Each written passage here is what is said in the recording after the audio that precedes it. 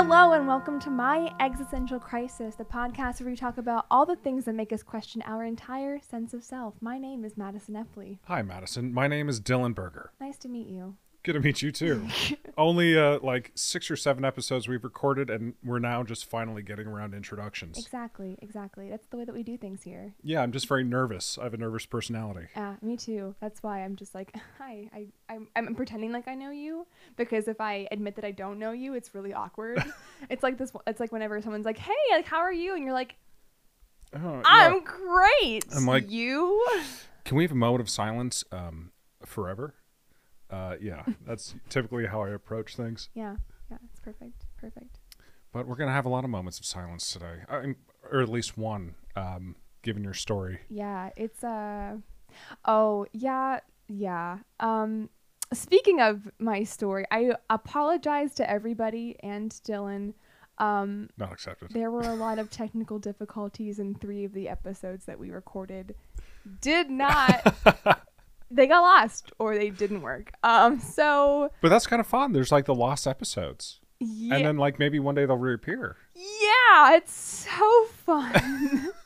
It's amazing. I definitely didn't cry about it at all.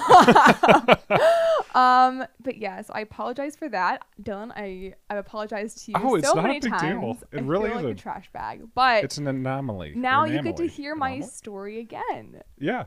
Which is great. Absolutely. I get to fill your ear holes with this awful thing that happened on Christmas many years ago. Oh, I'm looking forward to it. Yeah, this is supposed to come out on Christmas, if you couldn't tell. Yeah. Apologies. But so how are you? How are you doing, Dylan? I'm doing well. I am coming out of the Christmas season, holiday season. Just, doing well, feeling good. No resolution set for myself. But with a renewed sense of determination and optimism for the world and the people who live in it, my friends, my family, my cat. Most important.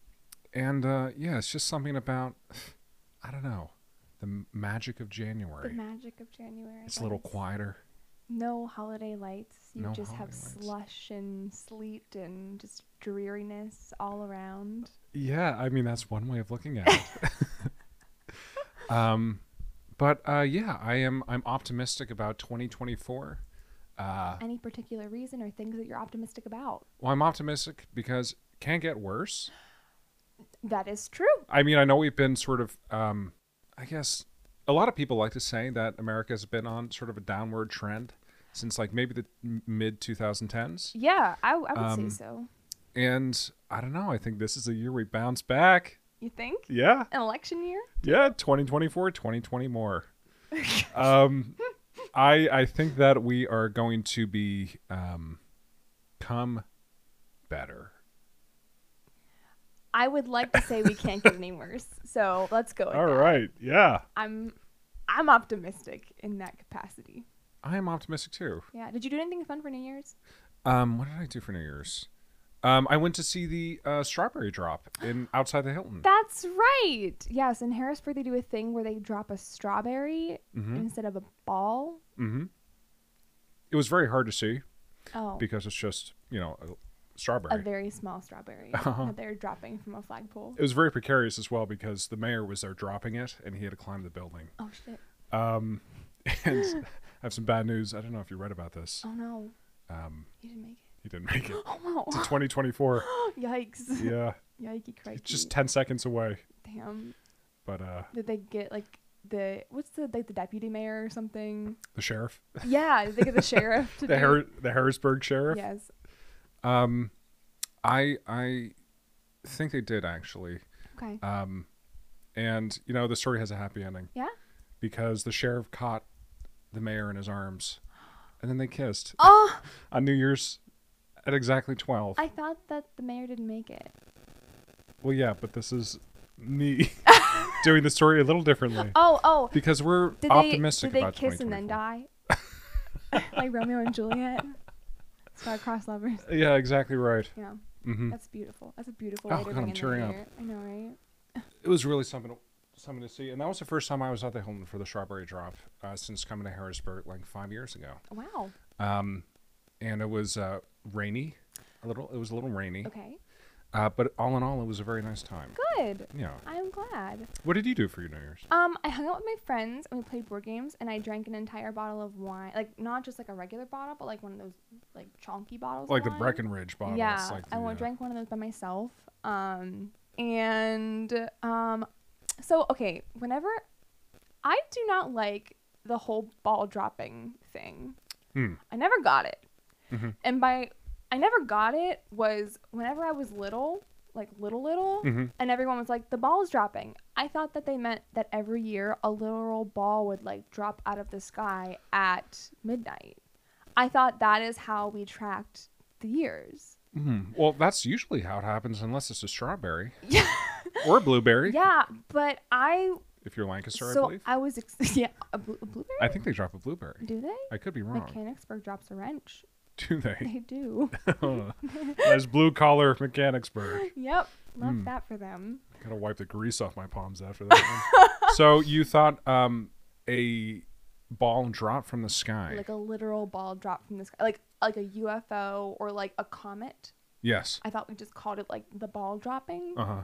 And so I remember specifically, very vividly, it was like the very first New Year's I could remember. I was at my grandparents' house and they kept like hyping us up, like, we're going to watch the ball drop. We're going to watch the ball drop. And I kept asking like, what is this ball? And they're just like, it's just a ball. And I'm like, no, but like it's dropping from the sky. Yeah. So like, what is it? And then they showed me, I finally saw it and I was like, what the fuck is this? This like, is when you were 20? 20. Yeah. Oh, wow. Yeah. Actually, 19. Oh, okay. Not quite 20. Yeah. Gotta give you some leeway. Yeah. So you saw the ball drop and you were I was crushed. I was crushed. under the ball? What happened? Well, I stood directly underneath it, thinking like, "What is this?" Yeah, And you're then just it looking straight up. Exactly, and then it hit me. Yeah. So yeah, I kind of protest the ball dropping or anything dropping from the sky because it's not actually dropping from the sky, and it makes me really upset. Yeah. Well, that's a very specific reason to protest New Year's Eve. They did drop the strawberry from the sky. It was attached to a building, so it wasn't like a like air to surface missile or anything. They didn't drone strike us, but it was. That's good. Yeah, I think it's good too. Yeah. I thought it was very nice and very charming. Well, I'm sorry that you had a sort of a disenchanted New Year's where you didn't get to enjoy the ball drop. It's all right. I don't need the ball drop to enjoy friends and the company of loved ones. No balls need to be dropped. Wow, that's a fresh perspective. Yeah. I think you and I are coming into the new year 2024 better people. I agree. More understanding people. I agree. The same people. Yeah. But different. You know, folks, you really missed a treat. If this were to come out on Christmas, we had a whole song we were singing, Yeah, we a did. whole outro. It was lovely, and now you don't get that. Yeah. So sorry, I suck. It was an issue with the audio, and if you remember from the very first episode that we shot together, Yeah.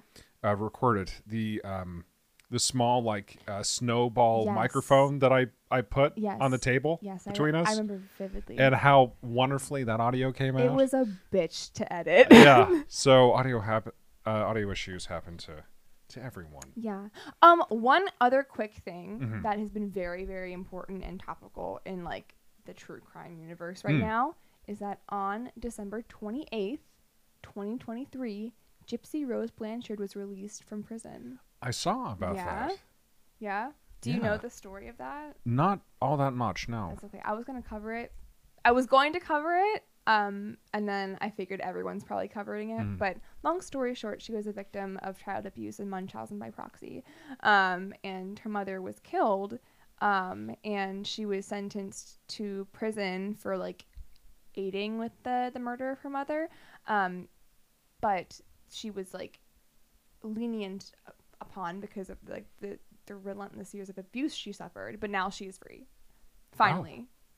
Wow, how much time did you serve? I think 12 years. 12 years. It wasn't a ton of time, but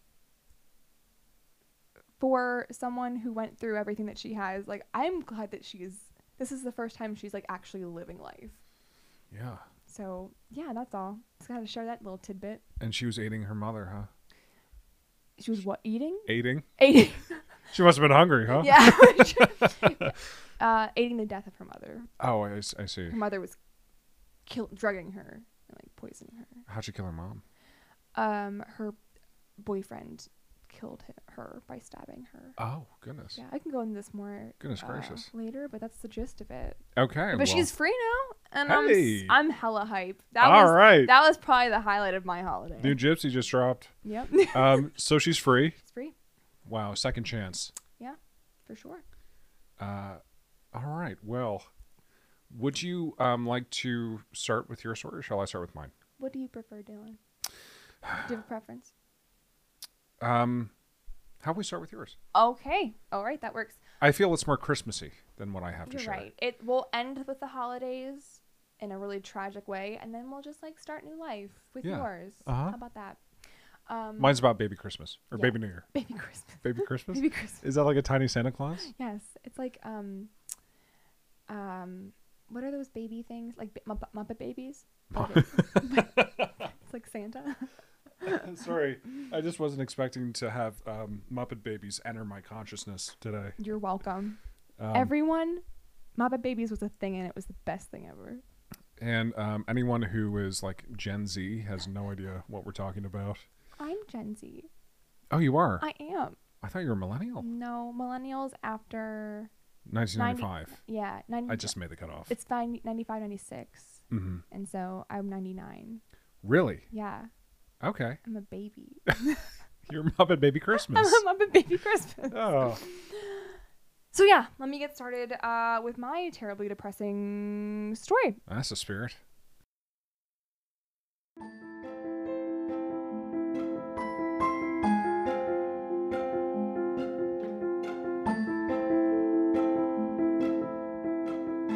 So, this is the very first true crime story that I ever really learned about. I remember I was like 7 or 8, probably younger, using my dad's computer to like look up music and stuff on YouTube. And like, you know how you fall down a rabbit hole on YouTube, especially in the Wild Wild West days of YouTube? Yeah. Well, I happened upon this video montage of like this really dramatic like slideshow like made by like Cutie Bear 67, like hope you enjoy, like and subscribe, and it takes you through like this story of John Benet Ramsey's murder with this really tragic song in the background. And yeah, I thought about it for years because how could you not? And it was then blasted all over the tabloids, and like for years to come, like I grew up with it, remembering it on the tabloids, and like, why is this such a big thing? And I just remember being confused about it. And it's still in the news to this day after all these years later. So what happened that fateful day? Maybe we're not going to find out. But we're going to learn something. Oh, we can speculate. We can speculate, exactly. So just for some background, John Benet Ramsey was born in August of 1990. And she was the daughter of Patsy and John Ramsey. And she had a brother named Burke, who was 3 years older than she was. John, her father, was a very successful businessman and a divorcee with 3 children already whenever he met Patsy. Patsy was a former beauty queen, and they got married. They moved to Boulder, Colorado. They raised their children, Burke and John Benet, and they just had like a very happy, charmed life in their mansion of sorts. Yeah. From a young age, Patsy entered John Benet into child beauty pageants where she won titles like America's Royal Miss and Little Miss Colorado and National Tiny Miss Beauty. National Tiny Miss Beauty. I won that actually when I was a child, yeah. I believe it. I saw the sash. It doesn't fit anymore. Doesn't fit anymore, damn. No. Doesn't mean I don't try. Yeah, you could just squeeze it in there. Yeah. Yeah. National Tiny Miss Beauty. Exactly. Creepier words have never been said. It honestly, yeah. Sorry, I didn't mean to interrupt. No, you're fine. It's true. And like these are probably like these headshots and these beauty shots that you see from the pageant are like what people most remember from this story, because it's like this beautiful white pageant girl who's like literally 6 years old, and she's been murdered. Tragic. Not to spoil anything. Not to spoil. Unless you saw Cutie Bear 67's video. Yeah, then you already know everything. Yeah, shout out to Cutie Bear 67. Thank you. Like and subscribe, hit that bell. So Patsy's pageant mom behavior and JonBenét's success as a rising starlet were heavily reported on and manipulated by the media in the decades after her death. So what happened that night? Before we talk about that night, let's talk about the morning after, because this is kind of where everything starts to unravel and how we learn of things happening. And that's really important in the timeline of events that happens. December 26th, 1998. In the early hours of this day, John and Patsy Ramsey woke up early to prepare for a trip. And as they were going about their morning routine, Patsy found a 2.5-page ransom note laying on their kitchen staircase, which asked for money to ensure the safe return of their 6-year-old JonBenet. And I can read this to you. It says, "Mr. Ramsey, listen carefully. We are a group of individuals that represent..." Sorry, but starting a written note with "listen carefully" is whole other kinds of dumb. Listen up! Exclamation point, exclamation point. It has an exclamation point. Listen carefully. We are a group of individuals that represent a small foreign faction. We do respect your business, but not the country that it serves. At this time, we have your daughter in our possession. She is safe and unharmed, and if you want to see her 1997, you must follow our instructions to the letter. That's what it says. I don't know. I don't know. There's a lot of typos and shit in here. Yeah. If you couldn't tell. You're just like calculating a tip and then just like, no, write the note around it. Yeah, exactly. You will withdraw $118,000 from your bank account. $100,000 will be in $100 bills, and the remaining $18,000 in $20 bills. Make sure that you bring an adequate size attaché to the bank. When you get home, you will put the money in a brown paper bag. I will call you between 8 and 10 a.m. tomorrow to instruct you on delivery. The delivery will be exhausting, so I advise you be rested. If we monitor you getting the money early, we might call you early to arrange an earlier delivery of the money and hence an earlier delivery pickup of your daughter. We're not done yet. Any deviation of my instructions will result in the immediate execution of your daughter." That was a bad, inappropriate time to laugh. I apologize. Immediate execution of your daughter. You will also be denied her remains for proper burial. And I keep laughing, and this is not funny. Oh, it's funny. It's hilarious. The two gentlemen watching over your daughter do not particularly like you, so I advise you to not provoke them. Speaking to anybody about your situation, such as police, FBI, etc., will result in your daughter being beheaded. If we catch you talking to a stray dog, she dies. If you alert bank authorities, she dies. If the money is in any way marked or tampered with, she dies. You will be scanned for electronic devices, and if any are found, she dies. You can try to deceive us, but be warned that we are familiar with law enforcement countermeasures and tactics. You stand a 99% chance of killing your daughter if you try to outsmart us. Follow our instructions, and you stand a 100% chance of getting her back. You and your family are under constant scrutiny as well as the authorities. Don't try to grow a brain, John. You are not the only fat cat around, so don't think that killing will be difficult. Don't underestimate us, John. Use that good Southern common sense of yours. It's up to you now, John. Victory!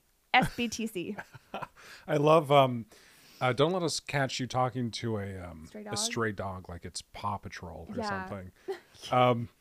What a weird note. It's fucking bizarre, and that I had to read the whole thing because this is such a huge part of like the whole case. Yeah, and on listening to it a second time, there are certain details that like stand out. Yeah, right. Like them mentioning that there are 2 other people. Yes. Which seems like something that you wouldn't say if you were the person who's kidnapping someone's child. Yes. Like, we're going to give you the exact number of people involved in this. Yes, so Probably that you not know. true. Exactly. And again, rereading it, I mean, the first thing that everyone is going to talk about in like from police and whatnot in the investigation is the very specific amount of money that they ask for. Yeah. $118,000. But what really threw me was make sure you bring an adequate size attaché to the bank. And then when you get home, you will put the money in a brown paper bag. Yeah. How is that going to work? An attaché. Well, like a bag. But then like a fancy word for a bag. Yes, with lots of misspelling. Like they really tried to like spruce it up. But then they want you to put the money in a brown paper bag. All of that money is not going to fit in a brown paper bag. Am I overthinking this? Because that doesn't make sense to me. I mean, with the lunches that I bring to work, That's maybe. true. You do have like 5 lunches. I do, so, yeah. Yeah. They have to go somewhere. Get a Dylan-sized lunch bag, and this could work. But yeah. It is definitely interesting. Do you think that they added those spelling errors by accident or on purpose? By accident. Really? The amount of both spelling and like grammatical errors and things that just like don't quite flow right. Yeah. It's for me in my big brain, my big grammar brain, it's really hard to do that on purpose. And like, or you could do it on purpose, but like it's so random. Like, I don't know. It's just like it's just so like the 1997, they meant if you want to see her in 1999, I believe, because it's New Year's. And they said, if you want to see her in 1997. They've been planning this for a few years. Yeah, apparently. And they just like went backwards. Like, oh, how does New Year's work? Oh, we go back a year. Oh, that's right.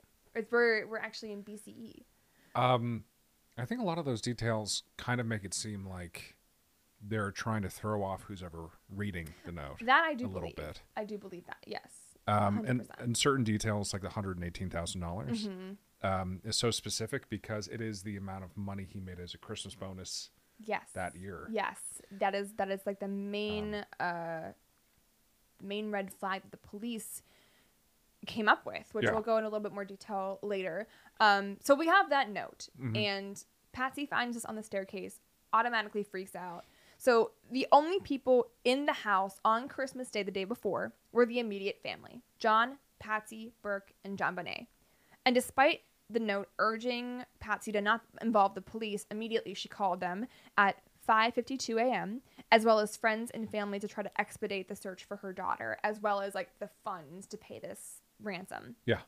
Police arrived 3 minutes later at 5:55 a.m. and found no signs of forced entry. And right off the bat, investigative mistakes were made by police who entered the scene. Of course. And this is kind of where things just begin to completely unravel and turn to shit. Yeah, because the house was cleaned as well. Yes. So I imagine the police were slipping around, falling down. Oh, soap side. So soapy. Yeah. So the police did do a cursory search, but they failed to do it diligently, which we'll see a little bit more about how undiligent this search was. Officer Rick French went to the basement and came to a door that was secured by a wooden latch. And he paused for a moment in front of the door, but he walked away without opening it. And later he explained that he was looking for an exit route for the kidnapper, but since the closed lock was there, he was like, oh no, a kidnapper couldn't have escaped through here because the lock is closed. 8 hours later, John Bonet Ramsey's body will be found right behind that door. Yeah, so he had a hunch, Rick French. He had a hunch. I have a hunch. Have you seen that John Mulaney sketch? I haven't. I love John Mulaney. He was talking about how easy it was to just commit crimes in like the olden days, and he's like, police were just like, I have a hunch, mop up that blood. That's literally what these police officers did. Apparently, it was easy enough to get away with a crime in 1999. Yeah, now back to my hunch. So as the police were conducting their search, John began preparing arrangements to get the ransom paid. A forensics team was dispatched and assessed that since they believed it was a kidnapping, they only needed to close off John Bonet's room. So as Dylan mentioned, friends and family came over immediately, were free to roam the rest of the house, and they also just like went about their day. They cleaned for the Ramseys because they're like, hey, like they're going through this tragic time. Like the very least we can do is clean up for them, right? Yeah, that makes. If they knew it was a murder, they probably would have been a little bit more mindful of where they were cleaning. But still, like Police 101 is you treat every scene, every situation like a murder. Like, you don't know. And it's not like DNA evidence wasn't a thing back then. Like, this was the thing at the time. Like, the 80s were the time where it was developed. So, like, everyone knows about DNA now. Everybody knows that it's this new technology. French was really close, though. So you have to give him at least half a point. Really close. He was so close. Right there, if you think about it. Yeah. He had this in the bag. He had it slightly outside of the bag. Slightly outside. And it wasn't in the bag, but it was close. It was close. Close. Good job, French. So family are roaming around the house. Friends are roaming around the house. There's a priest in there trying to console the family. They're cleaning the house and going about their day and just like trampsing through everywhere. Then things just kept getting worse. The Boulder Police Department just also kept sharing evidence as they found it with the Ramsey family. And then they put off conducting formal interviews with them. Hey, look at this. Yeah, basically. Like, hey, look what we found. What do you think? Yeah. No, like, what do you think? Like, we have ideas, but what do you think? What do you think, guys? You know, we're just trying to, like, speculate. Like, play the field a little bit. You know, get out of the box. Yeah. Yeah. And, Patrick, is his name Patrick? Whatever his name was. French was just like, hey, maybe you should take a stab at this. Which they actually will later on. We'll see. It doesn't get any better. It gets much worse. Yeah, but they end up making progress, right? At least a little bit. A little bit of progress. Yeah. Yeah, a little bit. So a detective arrived at 8 a.m. to wait further information from the kidnappers on making arrangements for the money, but no instructions ever came. Now it's 1 p.m. We're taking a big leap, a big jump. The detective instructed John and a family friend to search around the house and see if they noticed anything amiss. So basically, Officer Rick French is like, hey, I know we searched, but like, what if you guys search the house and just like, maybe we missed something? Like, you guys go. I love that. Crowdsourcing help from the family who's being ransomed. Yeah, exactly. Is that the right term? Ransomed? Extorted? Extorted. It's probably a better word for than ransomed. Yeah. Although ransomed isn't bad. I just don't know if that's right. I don't know if it's right either. I don't know anything. Write in. Leave a comment. Let us know. So the very first place they looked was the basement. And immediately found John Bonet's body. French wasn't like, no, stop. I've already looked at this door. I got this. You know what? On their way down, he's probably like, guys, you're wasting your time. I've already been down there, but if you want to look. They go to the door. He's like, believe me, I looked at that door. It's not an escape route. Impossible. There's a door latch. Yes. So John Bonet's mouth was covered in duct tape. A nylon cord was found around her wrists and neck, and her torso was covered by a white blanket. And immediately, John picked up his daughter's body and brought her upstairs, again, destroying more critical evidence in the process. And, like, I know we talked about this before, but, like, part of me can't fault him for that, because that would also be what I can imagine is, like, my first instinct as a parent or, like, a protector of a child is, like, if they look like they're not okay, like, I want to help them and I want to get them help. So, like, he probably didn't register that she was dead and registered, like, she needs help. Yeah. Right? And so I understand that protector part comes in first, which is also why they shouldn't have sent the father of the daughter to go search. It's just a whole. Well, he's part of the team now. He is Officer Rick. Like he has a novelty badge. You're a sergeant. Just promoting you. Yeah. So, what are your thoughts about that? I imagine French must have been pretty embarrassed. Number one. You think? I think so. Yeah. He's like, oh, where did you find her? In the basement. Oh. Yeah. Oh, where in the basement? Behind door number 1. Oh God. I think naturally the protective instinct is to care for your child, and it makes sense to remove them from that situation, which is a very ugly thing, and bring them upstairs. Yeah.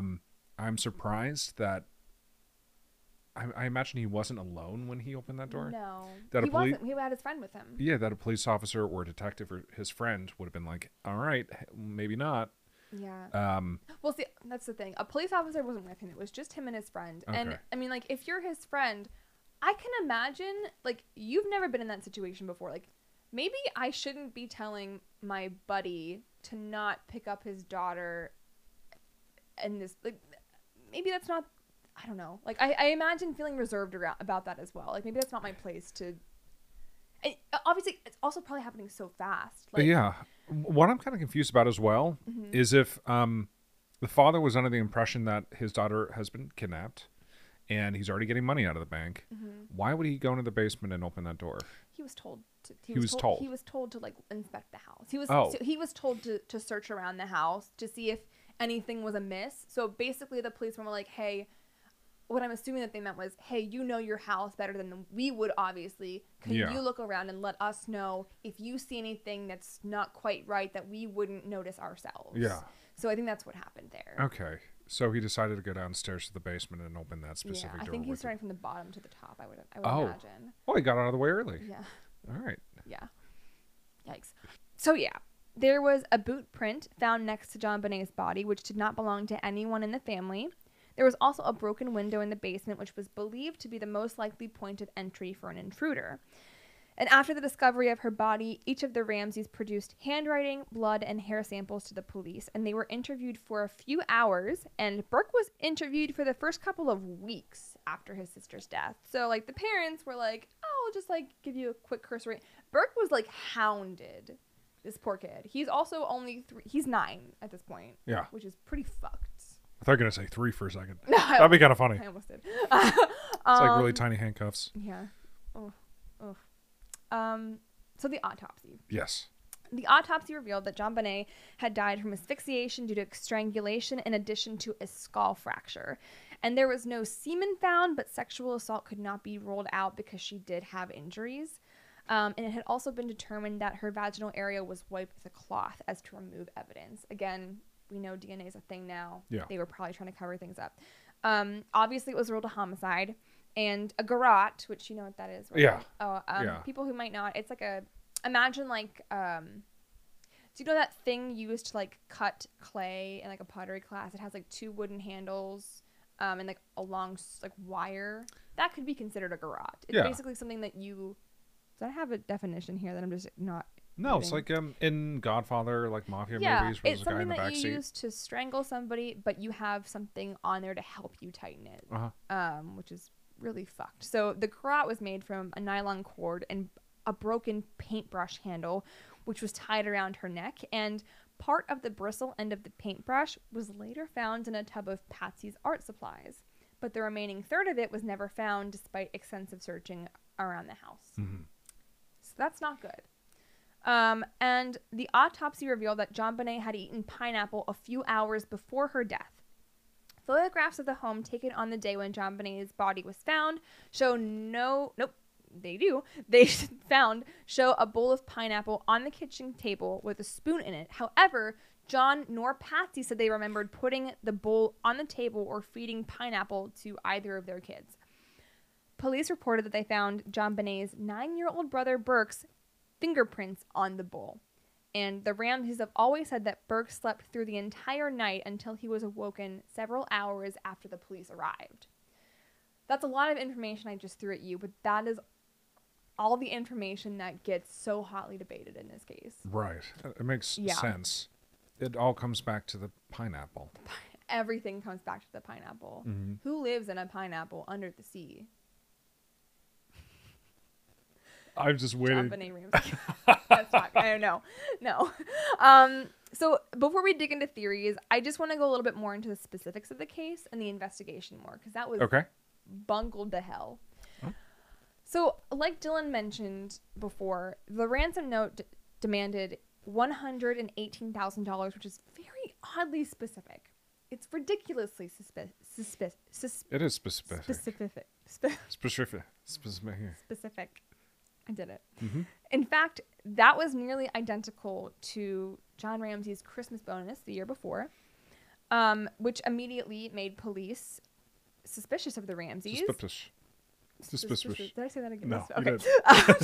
Suspicious of Ramseys and everyone who was close to them, because like somebody who had to have known this is so odd and randomly specific. Like why $118,000? Why? I don't know. So they looked into people who John currently and previously worked with, and they also considered the possibility that the demand was a reference to Psalm 118. They literally were just like digging wherever they could, making no sense. They were doing everything except for their jobs. Yeah, I feel like French probably felt like he needed to really step up. He said, "Let's go to the Bible." He was just pulling shit out of his asshole. He did something. Yeah, he did. Not successfully, unfortunately. No, not at all. Also, the ransom note appears to echo film dialogue. The films Ruthless People, Ransom, Escape from New York, Speed, and Dirty Harry have been our sources from this ransom note. Like it took things, you know what I'm saying? Did they, by any chance, check the Ramsey's like video collection? You know what? That's a great point. I don't think that they did. Huh. I would be interested. I have never heard of that. That is a fantastic point, actually. I'd be curious. For sure. I mean, Blockbuster was a thing. It was. But at the same time, they're rich. If you're quoting movies like that, you probably have them on VCR. Yeah. Like, you're watching them over and over again. Yeah. That's a really good point, Dylan. I don't know. I might have to look that up later because that's going to bother me. But to my knowledge, no. Okay. Also, it was the length of the note was unusually long. It was 2.5 pages. And the FBI explained that this was very unusual to be written at the crime scene. And we know that it was written at the crime scene. Retired detective Fred Patterson said, I've seen and worked on a number of kidnappings for the FBI, and most of the notes are very short. They're very terse, very succinct, and give very specific instructions, almost like bullet points. I've never seen a ransom kidnapping that asks for such a specific amount of money, especially. Police first suspected that this note was staged because the only fingerprints on it were Patsy's. And the authorities who handled it. Which also, I'm realizing, pisses me off. Because the person who wrote the note could have had gloves on. Right. And why did the authorities not wear gloves when handling it? Why are their fingerprints on it? I just thought of that now. Why do they have their Patsy, I get it. Why did the authorities have their fingerprints on it? Maybe it was all they were all on their first day on the job. Apparently they were all rookies, and this is our big first case. We're gonna solve this. Everyone wants their hands on it. Like, oh, let me say. I think I crack at it. What? And Patsy's fingerprints were on it as well. Yes, they were. And the reason that we know for a fact that this note was written in the home is because it was written with a pen and notepad from their home, both the note and the practice draft. So this wasn't even the final. This is the first thing. Like, they practiced this. And a report from the Colorado Bureau of Investigation wrote in a report that there are indications that the author of the ransom note is Patricia Ramsey. However, there wasn't enough evidence for a definitive conclusion. How much? What is the percentage as opposed to like the percentage of somebody who isn't Patricia Ramsey? They didn't say that, but I think, again, these genius police officers, I think that they literally said it was her stationery and her pen. She must have written it. That is wild. I think that's what they thought in their brain. Yeah. And a board-certified forensic pathologist who had consulted with both sides of the case said that he had never seen a note like this in his 60 years of experience. And in his expert opinion, it was not written by an outside stranger. So I guess there was that as well. But that also doesn't point to Patsy. No. No, probably not. No, I don't. It points to Burke. Obviously. Yeah. Which we're going to get to. Oh, sorry. One last thing. A federal court also ruled that it was unlikely that Patsy wrote the note, citing 6 certified handwriting experts. But because of the high-profile nature of the case, self-proclaimed experts without credentials kept trying to enter the case and accuse Patsy. Yeah. Just because of the whole media circus. So we're spending all this time blaming Patsy and all these resources trying to prove her wrong and not actually trying to solve. I hope they brought a psychic in, too. Honestly, That'd be you fun. know what? A pet psychic would have been even better. That's what they should have done. Did they not have a pet?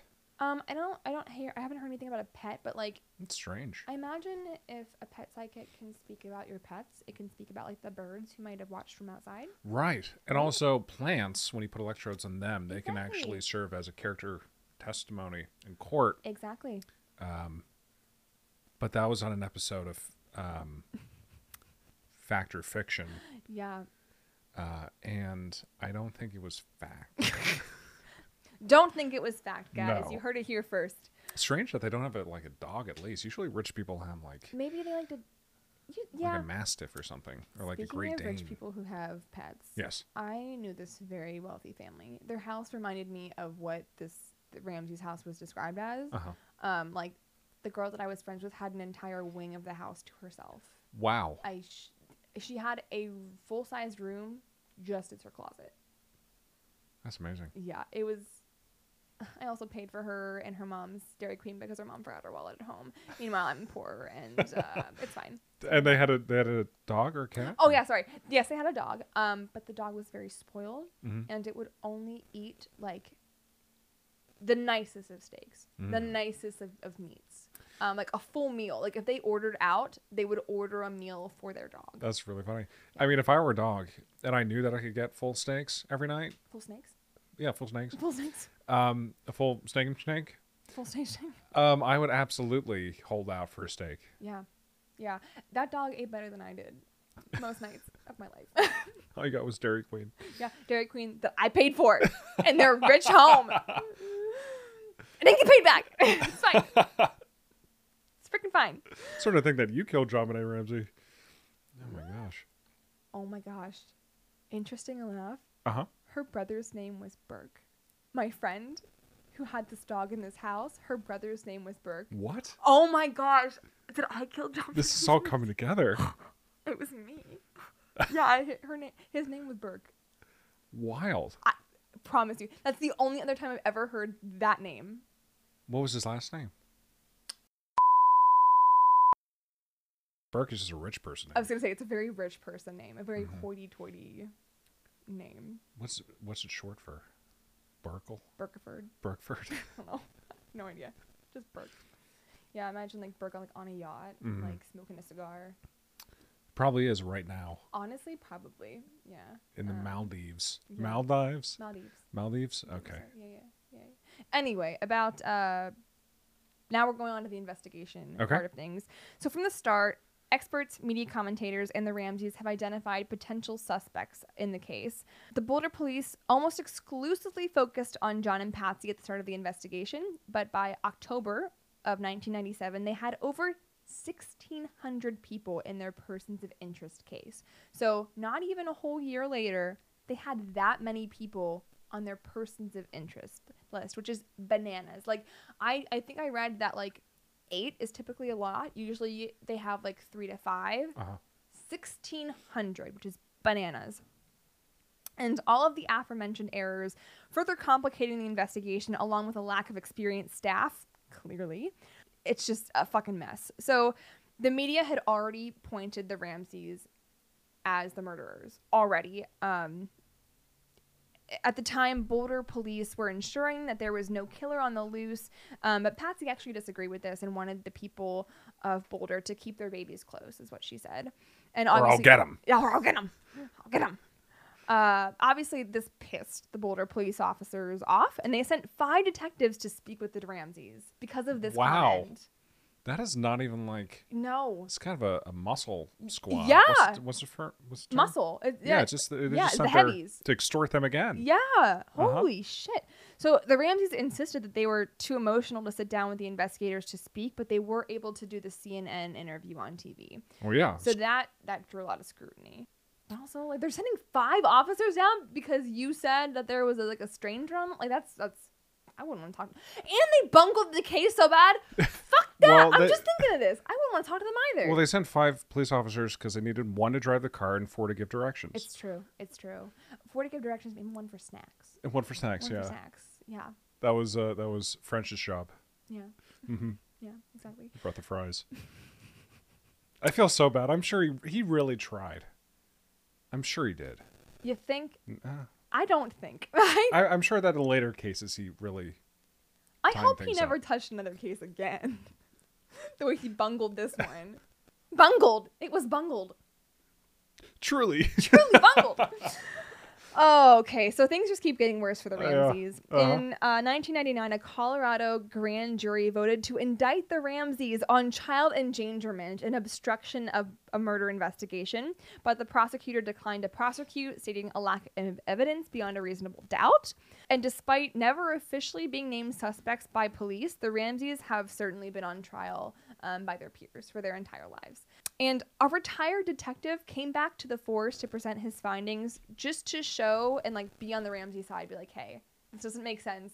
I'm coming back from retirement to show you guys how to do your fucking jobs. Damn, that's badass. Yeah. And on top of all of this mess, there was power and politics involved because, of course. So The police and the DA had a very strenuous relationship to the point that the Colorado governor named a special prosecutor to be on the case, which does not happen normally. And even the people within the same department who were supposed to be on the same team had differing views, and both lead investigators ended up resigning because they're like, we can't work together. This is a mess. Yeah. So just everything's falling apart. Fast forward to December 2003, forensic investigators were able to extract enough material from a mixed blood sample found on JonBenét's underwear to establish a DNA profile. It belonged to an unknown male and excluded the Ramseys as possible matches. The DNA was submitted to CODIS, which do you know what CODIS is? I believe so. It's basically just the place where you submit DNA once it's collected, and if it has a match, you can find people. But it didn't match anybody, so the person hasn't been arrested for any other crime. So a lead investigator on the DA's office revealed that there were additional traces of male DNA found on the paintbrush and the cord that were just not mentioned by the DA at the time. They were just like, hey, you don't need to know this. What happened on a weekend, right? What? The murder? It happened on the day after a holiday. Yeah, so... I don't know if it was... It's, give them a break. They're spending Christmas with their families. No, yeah, they deserve a little bit of leeway. Exactly. I mean, so much leeway that the case is unsolved to this day. Exactly. There were also 6 separate DNA samples found by the test belonging to unknown individuals. And in this point, now the Ramseys are in a libel case for dragging their name in the mud for all of these years. And this is especially, upsetting to me because I remember this. I made a very weird comment that your skin cells are everywhere. We shed skin cells all the time, constantly. It's possible. I don't. You do not. It's possible that they can be deposited anywhere at any time for various reasons that are just benign. So to clear somebody just on the premise of touch DNA, especially when you have a situation where the crime scene wasn't secure at the beginning, is really a stretch. So when the Ramseys were absolved, this was a huge source of contention for people. Now we will get into the theories. It all comes back to the pineapple. It does. Dylan, what are you thinking right now? I am thinking that something happened earlier that morning, which involved a bowl and pineapple that both Burke and JonBenet Ramsey were participating in. Yes. They were probably eating pineapple out of the same bowl. And there was a fingerprint on the bowl. Yes. That belonged to Burke. Just Burke's. However, they found pineapple in JonBenet Ramsey's stomach. So she was awake. However, his testimony claimed that he was asleep during the time that this happened. Yes. So he's lying for some reason. Maybe. Potentially. That's what it seems like. And that is what everybody kind of thinks. Yeah. So the first one is the family theory. According to a retired profiler with the FBI, statistically is a 12-to-1 probability that it's a family member or a caregiver who was involved in the homicide of a child. And the police saw no evidence of forced entry, but they did see evidence of staging of the scene, such as the ransom note, which was ridiculous. Right, yeah. They said that they didn't find the Ramseys cooperative in helping them solve the death of their daughter. And the Ramseys said that this was just because they were afraid that they would be targeted, which is exactly what happened. So one theory is that Patsy struck JonBenet in a fit of rage after a bedwetting episode and strangled her to cover up what had happened after mistakenly thinking she was already dead. I don't know where this one came from. I don't know if there was a history of bedwetting. From everyone's accounts, there has been no history of violence or anything of the sort from Patsy, so this is just total media circus speculation, in my opinion. JonBenet's brother Burke even said that we didn't get spanked, nothing of the sort, nothing close, nothing near laying a finger on us, let alone killing your own child. And so theoretically, the strangulation could have been a red herring. Burke, Juicy Burke, was 9 years old at the time of JonBenet's death, was interviewed by investigators at least 3 times, and like I said, for weeks after his sister's death. Yeah. The first 2 interviews did not raise any concerns about him. And a review by a child psychologist stated that it appeared that the Ramseys had a healthy, caring family relationship. Yeah, I imagine if you're 9 years old and you're being interrogated by police twice, you're probably not going to hold up under a lot of scrutiny. Probably not. No. Yeah. The pineapple, Not sure what happened there. No. Maybe it was from the previous night. So here's my theory with the pineapple. Yeah. Either maybe fingers. Kids are germy. I would imagine that if you were like a kid's just like pawing around and like I can imagine a kid having their fingerprints on a bowl just because it was just there. Like maybe he grabbed it and then put it back. Like that's not weird to me. He lives in that house. It was within his reach. That would make sense that he would have his fingerprints on it. Maybe he wanted a late night snack. Maybe he went downstairs to get a late night snack, which is one of the theories, that he was getting a late night snack, and then JonBenet had wanted to steal some of his pineapple, and that he just saw red. Yeah, basically, and then just killed her, and then Patsy covered it up. That is one of the theories. There may be steaks for the dogs, but there's not enough pineapple in this house to go around. No, there's Sister. enough pineapple for the two of us. Yeah. Pineapple is such a rich person snack to have in the middle of the night. It is, isn't it? Yeah. Yeah. Yeah, so I don't know. So okay, so along with that thought, I would think that maybe Burke just had his fingers all over things, and because he's a germy kid. Yeah. As most are. And then the perpetrators grabbed that bowl, and they had gloves on because their fingerprints were not on the ransom note, and maybe they got JonBenet some pineapple to like calm her down or like make her chill and like be like, hey, like we're friends, like we're cool, here's some pineapple. Yeah. You know. Okay, so next is the intruder theory. Mm-hmm. Police and the prosecutors followed leads for intruders partly due to the unidentified boot mark left in the basement where JonBenet's body was found. And there were a variety of persons of interest, including the man who played Santa Claus the night before, and the housekeeper, a man who died in apparent suicide shortly after JonBenet's death, and hundreds of DNA tests were performed to find a match, and none were found. So on the night that JonBenet was killed, there had been 2 windows that were left slightly open to allow for electrical cords for the outside Christmas lights to pass through. A broken basement window, and 1 unlocked door. Mm-hmm. So this is also what makes me really angry, is that the police say there's no signs of forced entry, but there is just 3 open points of entry that would not have to be forced. Yeah. Which doesn't make much sense to me. Also, the steel grate that covered the window also had undisturbed cobwebs. That part gets me. I don't know how to explain that. And the foliage around the grate was undisturbed. There were also cobwebs in the tracks of various windows, and dust and debris were on some of the sills. So, like, where the window was broken in the basement, the cobwebs and the dust were still undisturbed. Yeah. Which doesn't make sense. No, it doesn't. It makes it seem like somebody was setting it up to look that way. Right. Right. And that's kind of what that's what the investigators thought, that it was them trying to set it up and make it look like something that it wasn't. Right. So there was an author who wrote a book called Presumed Guilty, and he talks about how JonBenet's parents, particularly the mother, because she was in pageants, JonBenet was attracting like child molesters and like pedophiles and like really awful people who were affiliated with the child pageant scene. So people thought maybe it could have been like one of those people who were just obsessed with JonBenet. Pretty believable, yeah. She did get love letters from grown men at the age of 6. Icky. Jesus. Right. Yeah. So like that was one. And then obviously they were blaming the parents for exposing her to sexual predators, et cetera, et cetera. Also, what does not get mentioned, it was determined that there had been more than 100 burglaries in the Ramses neighborhood in the months before JonBenet's murder. Yeah. Right. That's an interesting detail. Right. That just doesn't get talked about at all. Like there.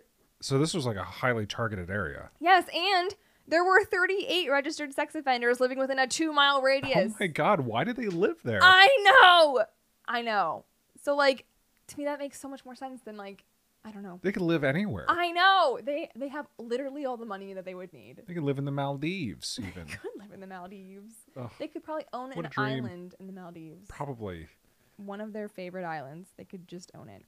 So unfortunately, in 2006, Patsy passed away from ovarian cancer, and just a few months later, a man actually confessed to her daughter's murder. I forgot about this.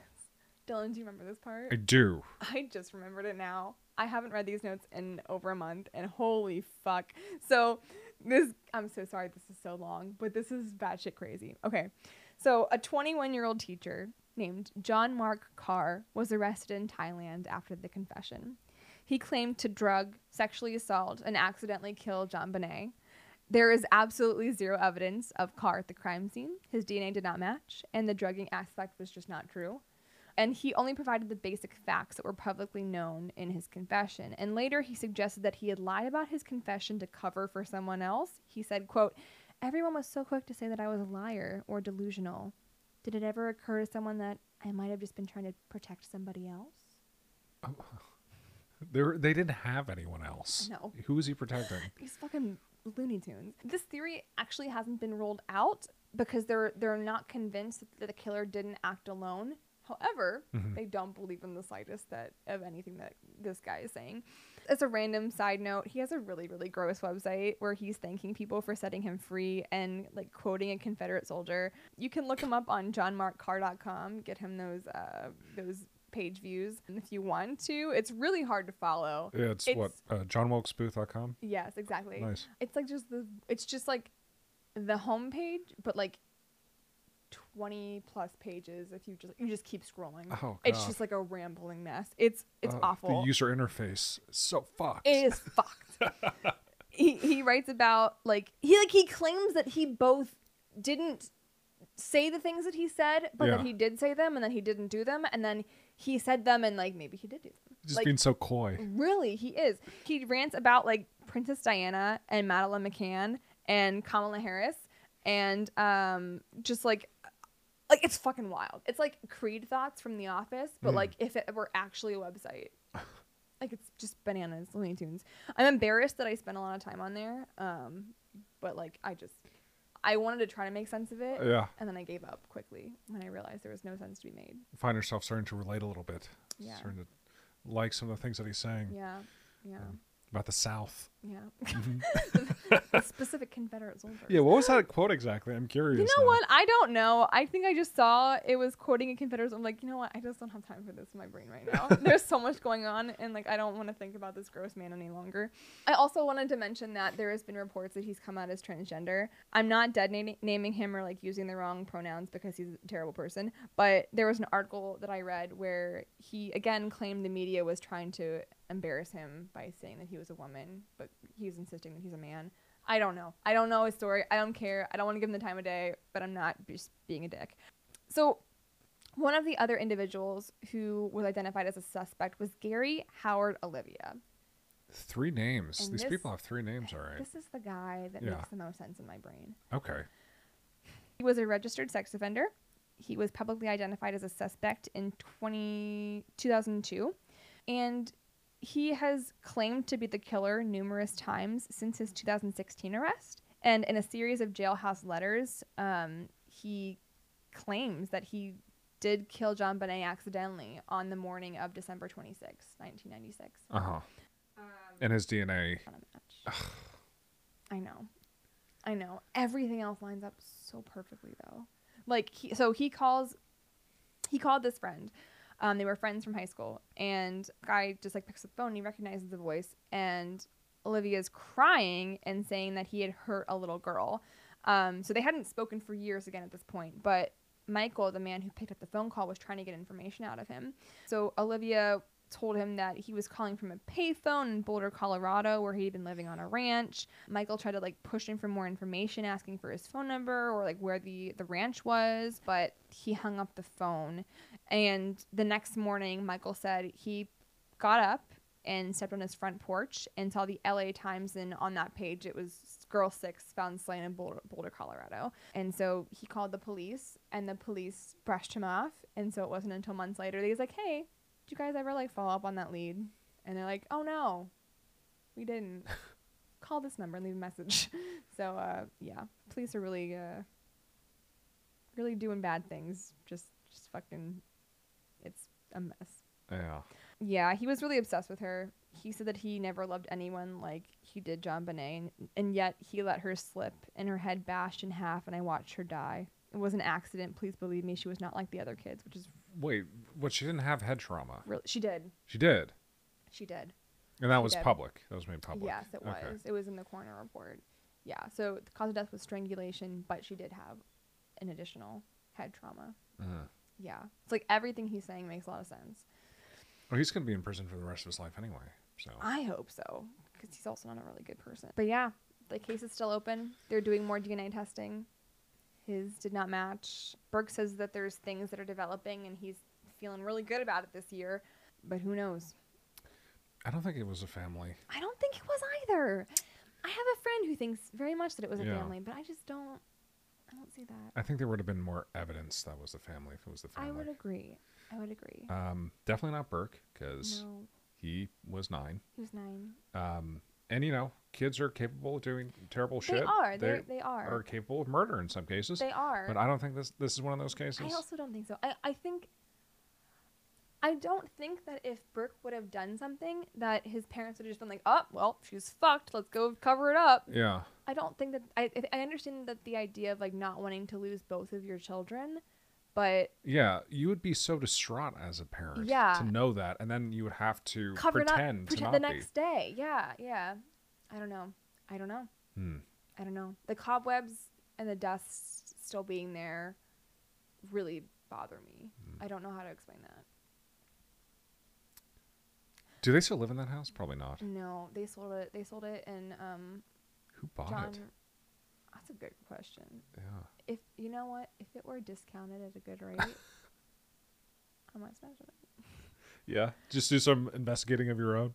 Yeah. Maybe I will understand. Maybe that'll answer me the question of why the cobwebs and the dust were undisturbed. Maybe if I can like go through the motions enough time, maybe one of the outcomes will be different. You're going to solve this case. I might solve this case if I move to Boulder, Colorado and buy their house. Ooh, Boulder is actually really nice. I know. I've heard lovely things. Colorado in general is beautiful. My friend lives this time of year. Oh, no, he doesn't. He has friends out there. He goes there a lot. Anyway. What a great... Well, it's not a great story, but what a great telling of that story. Yeah. I apologize that was so long. No. There's just so much to go into with this case. It's fucking Looney Tunes. Well, Dylan. Yes. We're closing out the holiday season. Yes. Would you like to bring us into the new year with your tale today? Certainly. I would be happy to. Awesome.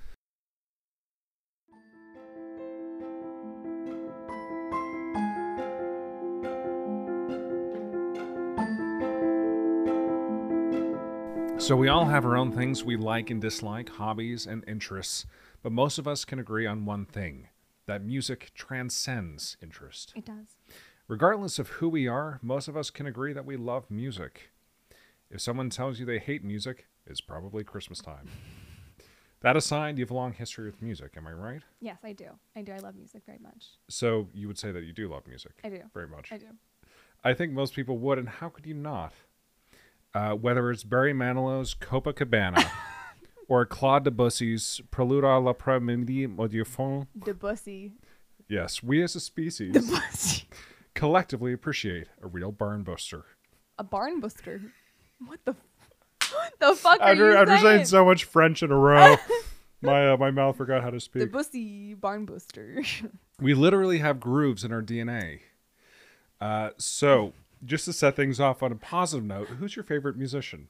You asked me this last time, and I still don't have an answer for you, Dylan. I don't know. It depends on the mood. It depends. I like a lot of different people.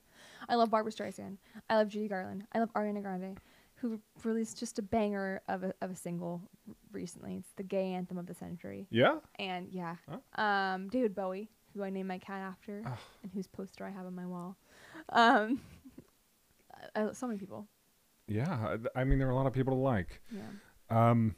I myself like Billy Joel. Barry Manilow. Yeah, Billy Manilow. Billy Manilow. But that's not what we're here to talk about today. Damn. Today I was planning to talk about the dark underbelly of the music industry. Bum, bum, bum. And something that most of us turn a third eye blind to, so we can enjoy a good tune. Funny the first time. I promise I won't make any more music puns. Holy shit. Oh, God, it's weird going through this a second time. Now I think that it goes without saying that any industry of a certain size is going to have some amount of corruption. Mm-hmm. There's really no avoiding it, for the most part. But the level of corruption, death, and misdeeds in the music industry is massive as the industry is massive. And we have a glimmer of an idea, even without any research. There are well-shared stories of labels that take advantage of their artists. Yes. We can probably, off the top of our heads, count at least 5 musicians with tragic deaths. Yes. Who are a few musicians that died tragically off the top of your head? 27 Club. There's Janis Joplin, Yeah. Kurt Cobain. There's Amy Winehouse. There's Mac Miller. There is Jimi Hendrix. That's 5. Elliott Smith, who allegedly stabbed himself to death in the weirdest suicide like pretty much ever recorded. What the fuck? He was found stabbed to death in his own apartment, and the police said, I guess French was on the case. He did, yeah, French. Because the police said, yeah, he stabbed himself in the chest to death. I've got a hunch. He did it to himself. What the fuck? The French is, for the rest of his life, suspicious of every closed door. That's just one stab? I think he stabbed himself twice. I would have to look into it a little bit more. That's crazy. It's honestly worthy of its own episode. Because it is a really weird case. Your self-preservation, like, right? Wouldn't that kick in and stop you from? Well, he's a really sad guy, which only goes as far as to explain very little. But it is definitely one of the weirder suicides. Yeah. There's been speculation around a lot of these deaths, and speculation is all we have a lot of the time. We'll be doing some speculation here, but there's a good deal of evidence as well. Yeah. So let's get into it. Let's do it. We'll start with the rap genre. Now, I love rap music. It's a platform for poets and empowers a lot of people who would otherwise feel disenfranchised. Absolutely. Of course, the genre has its share of controversy well beyond the deaths of Tupac and Biggie Smalls. And of course, when sharks smell blood, they're going to feed. In a 2022 Complex article about French Montana, the rising number of deaths of young rappers in recent years has resulted in a quote-unquote new phenomenon. Okay. Labels are beginning to take out life insurance policies on their signees. So, if a young rapper dies before their time, their label gets a nice windfall. That is so fucked. I forgot about that. Yeah. Oh my gosh. So it is pretty fucked. Quoting French Montana here, you're supposed to have life insurance anyway, but when the label does it, if you don't have one, that's crazy. And I agree, that's pretty crazy. But there was a reason I said quote unquote new phenomenon instead of just new phenomenon. Back in 1998, a year before Javante Ramsey's death. It was a different world. Different world. MTV released an article about Bushwick Bill. You remember Bushwick Bill, my favorite. right? Yeah. Bushwick Bill. You're always blasting Bushwick Bill. Nothing but him. Yeah. Well, the headline of this article is Bushwick Bill blasts label over life insurance policy, followed by says company made itself his beneficiary. Industry sources say practice is rare but not unusual.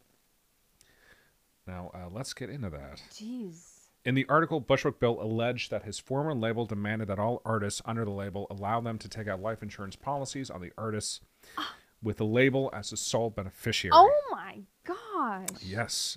Gregory Viktoroff, a music industry attorney, stated that the clause is often inserted in contracts, and I quote, where the artist may live the lifestyle or participate in recreational practices that are dangerous. Wow. So they're encouraging them to practice in these reckless lifestyle behaviors in the hopes of them getting this life insurance. It's not discouraged. Not discouraged. Certainly, yeah. But it is a little bit worrying. Although there's something even worse than that. Okay. It's just scraping the surface. There's another very specific kind of insurance called keyman insurance. Okay. Also known as key person insurance. It's a policy that's taken out by a music label to compensate said label for any losses that might come about from the extended incapacity or death of the artist. This has led some people to speculate that music labels take out this kind of insurance, then murder the artist to cash in on the quote-unquote losses that might come about from the death of the artist, which can be a pretty high figure considering some of the artists that are under these kinds of policies. Yeah. This has also led some people to speculate that the reason why artists like Bob Dylan continue to tour is so they aren't murdered by their label. Wow. It's just speculation. Just speculation. That's fucking bananas. Is that what we think happened with Billy Talent or whatever his name was? Billy Talent? I don't know. Who was the first guy that you said? Good name for an artist. Billy Talent. The guy who stabbed himself twice? Oh, Elliott Smith. Elliott Smith. It's not very likely, just because he was a smaller artist. Okay. I mean, he was like pretty up and coming in the angsty music scene, which I'm a part of. Very angsty. And he was very sad and depressed and often talked about, ending his life. But the way in which it happened seems very suspicious. Yeah, the only thing I can think of with that is like maybe he had a psychotic break, because it's not like when you think about like that's not the mode of how people usually do that. Right, typically not. No. But the police ruled out any kind of foul play. Yeah. Now we're going to veer into another genre. Mm-hmm. And I use that word loosely because it's such a large parent genre that many genres fall underneath it. Yeah. And I'm talking about K-pop, or Korean popular music. Yes. Now, many people in the States are familiar with K-pop through bands such as BTS, Blackpink, Twice, and more. I'm not saying more as in like another band. That's just more bands. Yeah. More.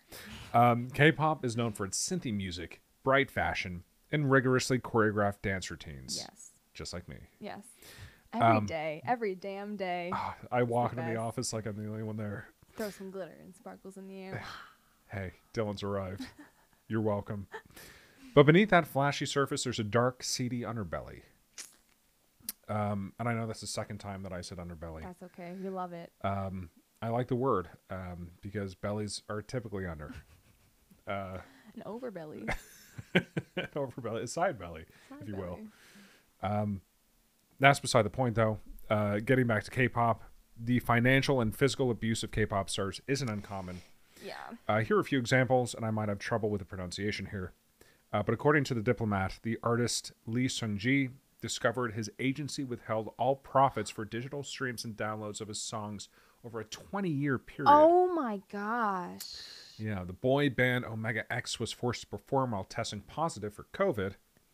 And those are just two instances. It gets worse. They have like a whole school for K-pop. Exactly. Yeah. Were you going to get to that? Yeah, I was about to actually. So yeah, sorry. that's the next bullet point. So sorry. No, you're ahead of the curve here. Many trainees in the K-pop system are forced to pay back years of, quote, development fees, and one agency even attempted to sue a former contestant of a reality show for, quote, production fees after they were eliminated from the show. Oh, jeez. And now getting into the training. I mentioned development fees and production fees, and when you understand the process that a lot of these stars undergo, it starts to make sense. Yeah. According to CBS, many stars will spend up to 10 years in training centers operated by entertainment companies.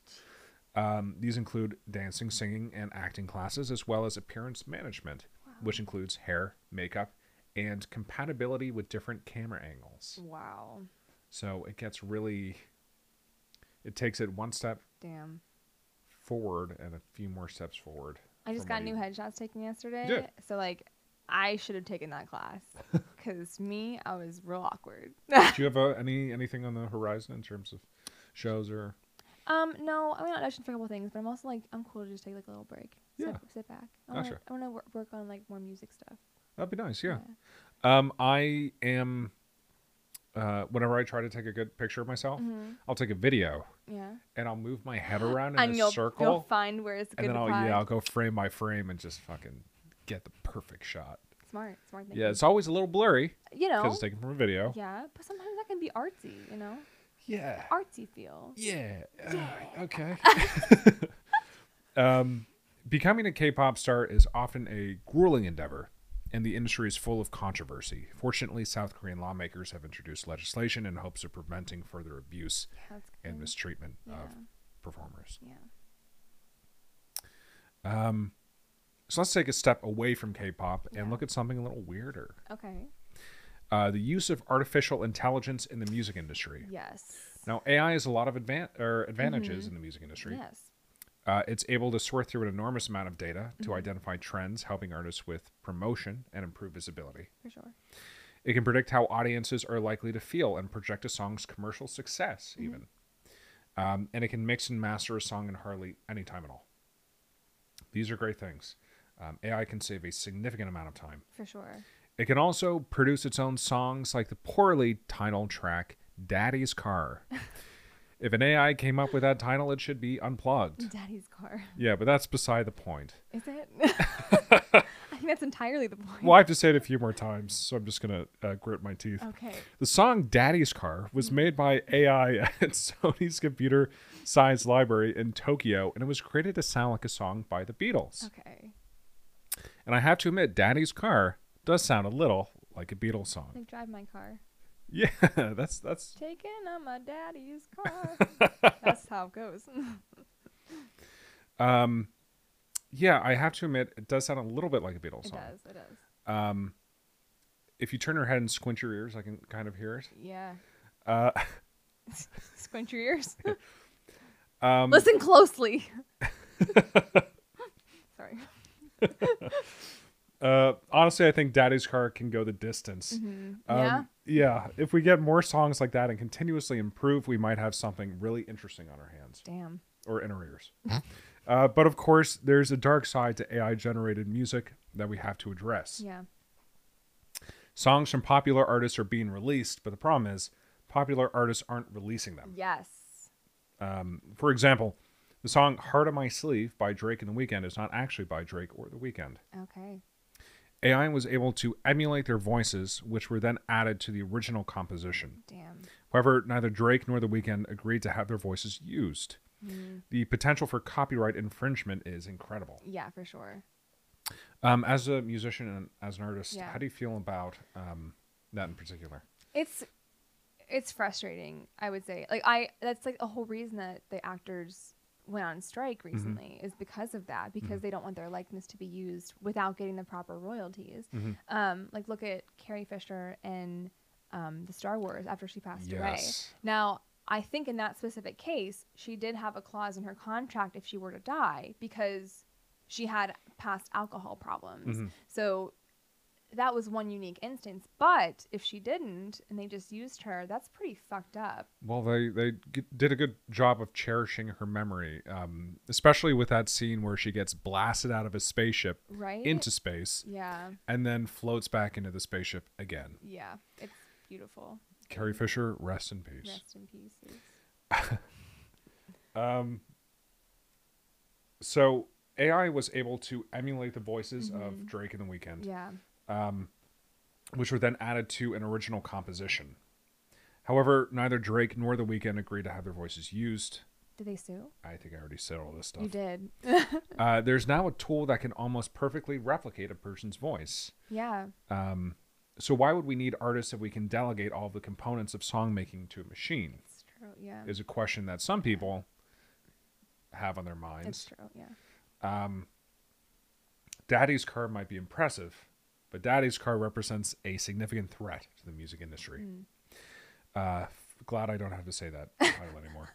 Lawmakers are going to have to do a lot of heavy lifting to manage the future of music, and it's clear we're going to see some colossal changes for sure in the coming years. For sure. I know David and his friends have talked about this a lot, and like David and I just like debating. Like it's kind of like how we use Midjourney to create new images, but they're pulling like source material from the web from other artists. Right. Like, is that okay? Like, for me, I think if it's out there, it's a gray area. Like, if it's out there and you can copy it, like, what's the difference between you copying Leonardo da Vinci and AI copying Leonardo da Vinci? Like, you're a great artist, so like, if you can emulate a style of art, like, why can't a computer do it? You know? But at the same time, if they're not being given proper credit, that's kind of sketchy. It's a very complicated subject because with a system like Midjourney or systems that do AI art generation, the ability to provide attribution for the artists is, and I haven't done a lot of research, but it seems pretty impossible. Yeah, it is. Yeah, from what I've seen too. Of course, that doesn't mean that we shouldn't try. And and if AI is so advanced, it should have the capacity as well to attribute things where they deserve to be attributed. Exactly. If it's searching and scouring the web for all of these sources, it should be able to know where it's pulling its information from. Right, and I think there might be a little bit of reluctance because when there is attribution, there's also royalties. Yeah, for sure. And like I don't know as much about art, so I hate speaking to art because I don't want it to sound like I'm diminishing like an artist's work compared to like voice. But whenever it comes to like your voice, it is like so clearly yours. Mhm. Like, it's clearly Ariana's voice. It's clearly Drake's voice. It's clearly The Weeknd's voice. That's very, like, intimate and, like, Yeah. invasive to, like, use that and create. Because, like, who knows what. It's like, I don't want to compare it to, like, deep faking with, like, inappropriate images, but, like, who knows what it could be used for, you know? Yeah. So if you're going to make money off of it, I think you should at least attribute them. Yeah. It's just we as a society have been given this incredibly powerful tool, and we don't have the we don't have the manual. No. I mean, maybe that's not the best example or metaphor, but we're given this incredibly powerful tool, and then we're told now you have to figure out how to control technology it and is what the rules are. What is that called again? Where technology advances so quickly and that we can't keep up with it, or like it just like infinitely increases. I knew the phrase last time we recorded it, and I forget it again. It's fine. Anyway, technology infinitely speeds up over time. Yeah. And like we just can't keep up with the laws regulating it and everything that comes with it. Like should I be able to watch Johnny Cash sing I'm Just Ken from the Barbie movie? I did. It was great. I think he might roll over in his grave, but I don't know. He has come out with some really great covers. Yeah. I've really been into the Patrick Starr covers of like all these different really emotional songs. Yes. And wow, it's kind of touching sometimes. Yeah. Like he has fantastic range. Yeah. Well, I mean, of course. Oh. Oh man. So final thoughts. Every industry has a good side and a bad side. And when you make art into an industry, it complicates things even more. Whether it's a greedy label profiting off the death of an artist, the abuse of artists in a highly competitive genre, or the warping of the very fabric of music itself by AI, there's a lot to contend with. Yeah. So I think I'll stick to playing Donkey Kong Jungle Beat. And that's enough for me. Happy for you, Dylan. It's beautiful. Thank you. Beautiful words. Thank you very much. Yeah.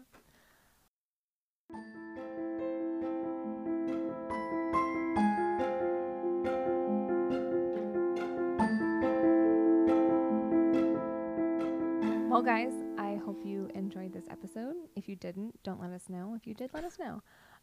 You can find us on Facebook and Instagram at my MEC Crisis Pod, and you can email us at myexistentialcrisispodcast@gmail.com if you want to send us topic ideas or just say hello. You can do that. You can follow me and Dylan on Instagram if you would like. Dylan, what is your handle? At Marble Folk. At Marble Folk. The stone and the genre. Yes, and mine is at madison.epley because I Makes am sense. not creative. But yeah, thanks guys. Apologies for the long episode. Sorry for the hiatus, but you made it. You made through it. We did it. You made it. You made it. You're here. I'm so proud of you. Congratulations. Yeah. Hey, all right. Have a good rest of your day or morning or evening or afternoon. Whatever you're doing. Yeah. Bye guys. Bye.